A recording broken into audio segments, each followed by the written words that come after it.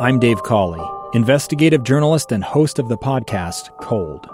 Don't miss Cold's new Season 3, where I look into the unsolved disappearance of Sheree Warren, a woman last seen leaving her job at a Salt Lake City office in 1985. Police cast suspicion on Sheree's estranged husband and boyfriend, but never made any arrests or recovered Sheree's remains. Find Cold Season 3, The Search for Sheree, anywhere you get your podcasts.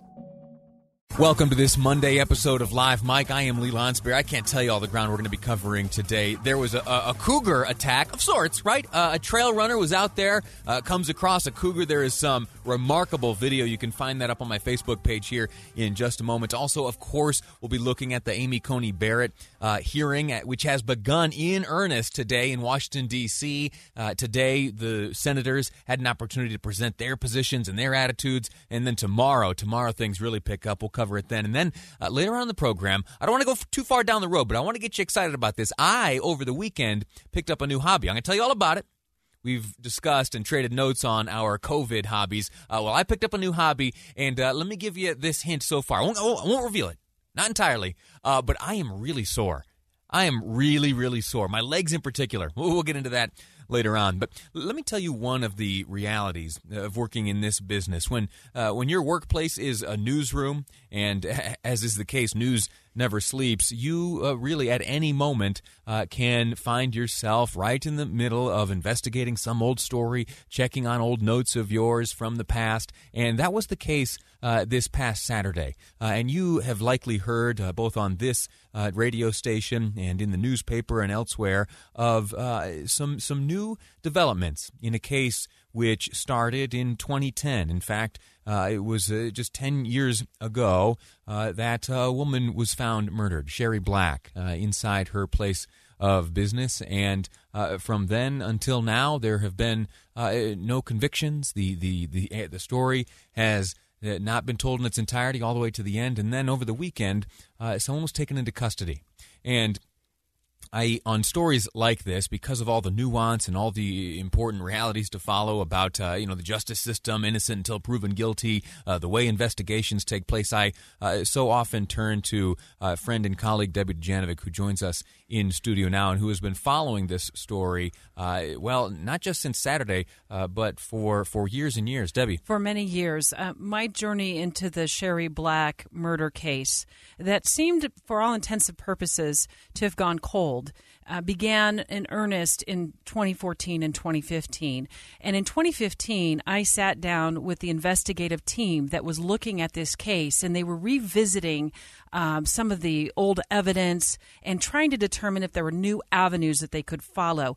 I want to play part of an interview that I did with one of the detectives during that meeting in 2015 when he speaks specifically about DNA and fingerprints. For now, South Salt Lake PD's investigation hinges on forensic evidence. We have DNA, we have fingerprints. This guy's gonna be in CODIS because he's a bad guy, right? He's a bad guy, or he's gonna have fingerprints on file. He's not. Prints from the crime scene and a nationwide sweep of fingerprint databases netted nothing.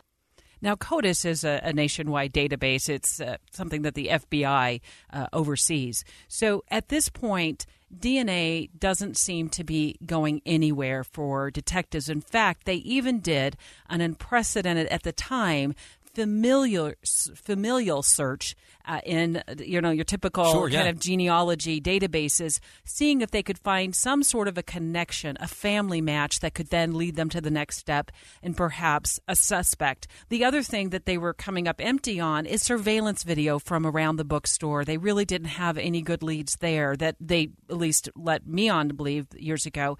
And then they went door to door over and over again. I believe they canvassed at least 3 times, asking people in the neighborhood, did they see anything? Where DNA finally did take a turn in the direction for law enforcement was when they were able to zero in on an age of about 19 is what they told me. And it turns out this 29-year-old that was arrested in connection with Sheree Black's murder as a suspect, now he hasn't been criminally charged formally, would have been about 19 at the time. So it seems as though detectives hit the age right on the mark.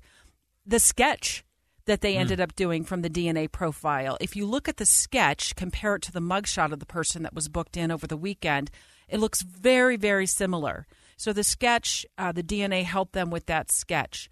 It also, over the last couple of days, DNA swabs have connected him to the evidence that was collected at the scene, according to what we've read in jail records. But I'll tell you where the big concern is for me is what happened with the fingerprints. And let me go down this road with you just for a moment, Lee. Sure. It appears from all of our research here at KSL Television and KSL News Radio that this individual who has now been booked in on the Sherry Black homicide allegations was quite frankly under law enforcement noses all along. And here's why I say that. He spent time in the juvenile justice system. We also know, according to KSL Television's investigative journalism over the weekend, that he was booked into jail.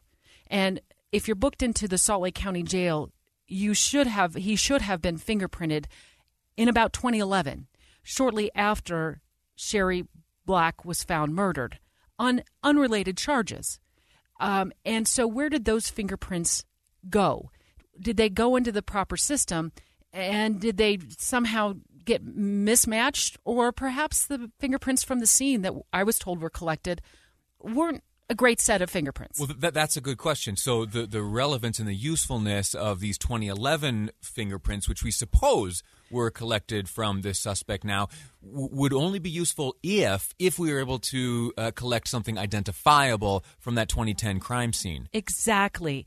So from my understanding and talking to law enforcement over the years, they did have fingerprints from the crime scene. So what then became of the fingerprints when the suspect was booked into jail on unrelated charges? In fact, we invited Salt Lake County Sheriff Rosie Rivera on the line today to just give us some insight, to take us down this road.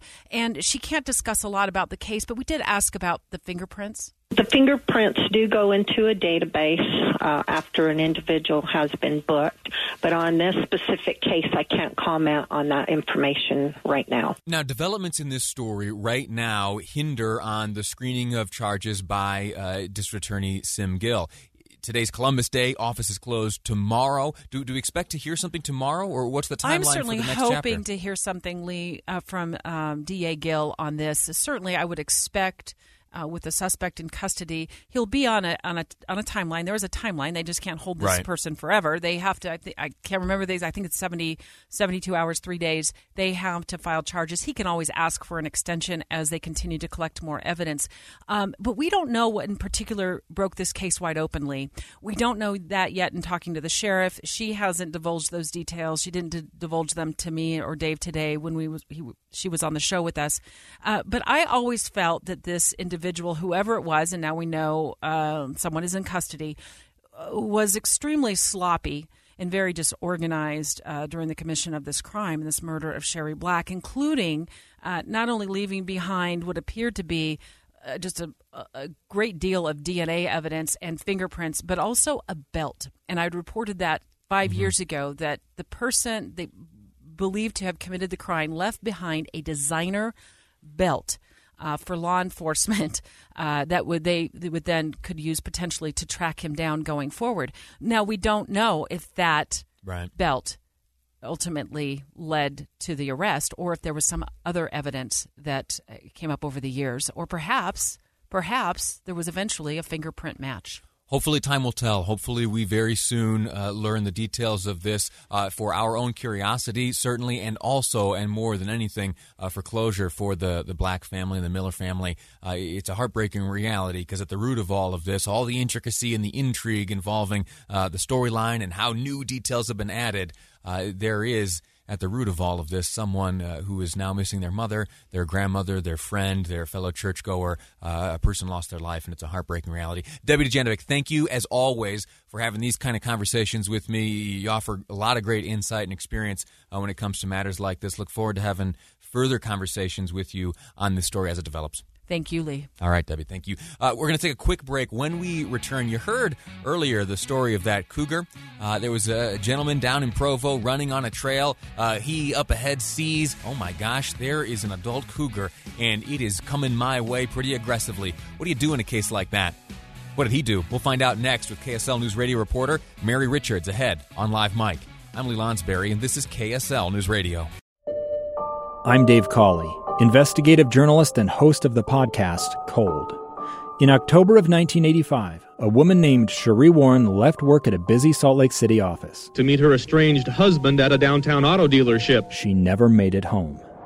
Sheree's car surfaced weeks later in Las Vegas. In the parking lot of a hotel casino. No one knows how it got there. Strange. It was strange. Both Sheree's estranged husband and her boyfriend raised suspicion for investigators. I kind of thought that he might have done something. But no arrests were ever made. In Cold Season 3, we dig into double lives, make new connections in the case, and examine the difficulty raised by reasonable doubt. We want answers just as much as anyone else. They have creeps like that now too, so nothing's changed. That's the new Cold Season 3, The Search for Sheree, now available anywhere you get your podcasts.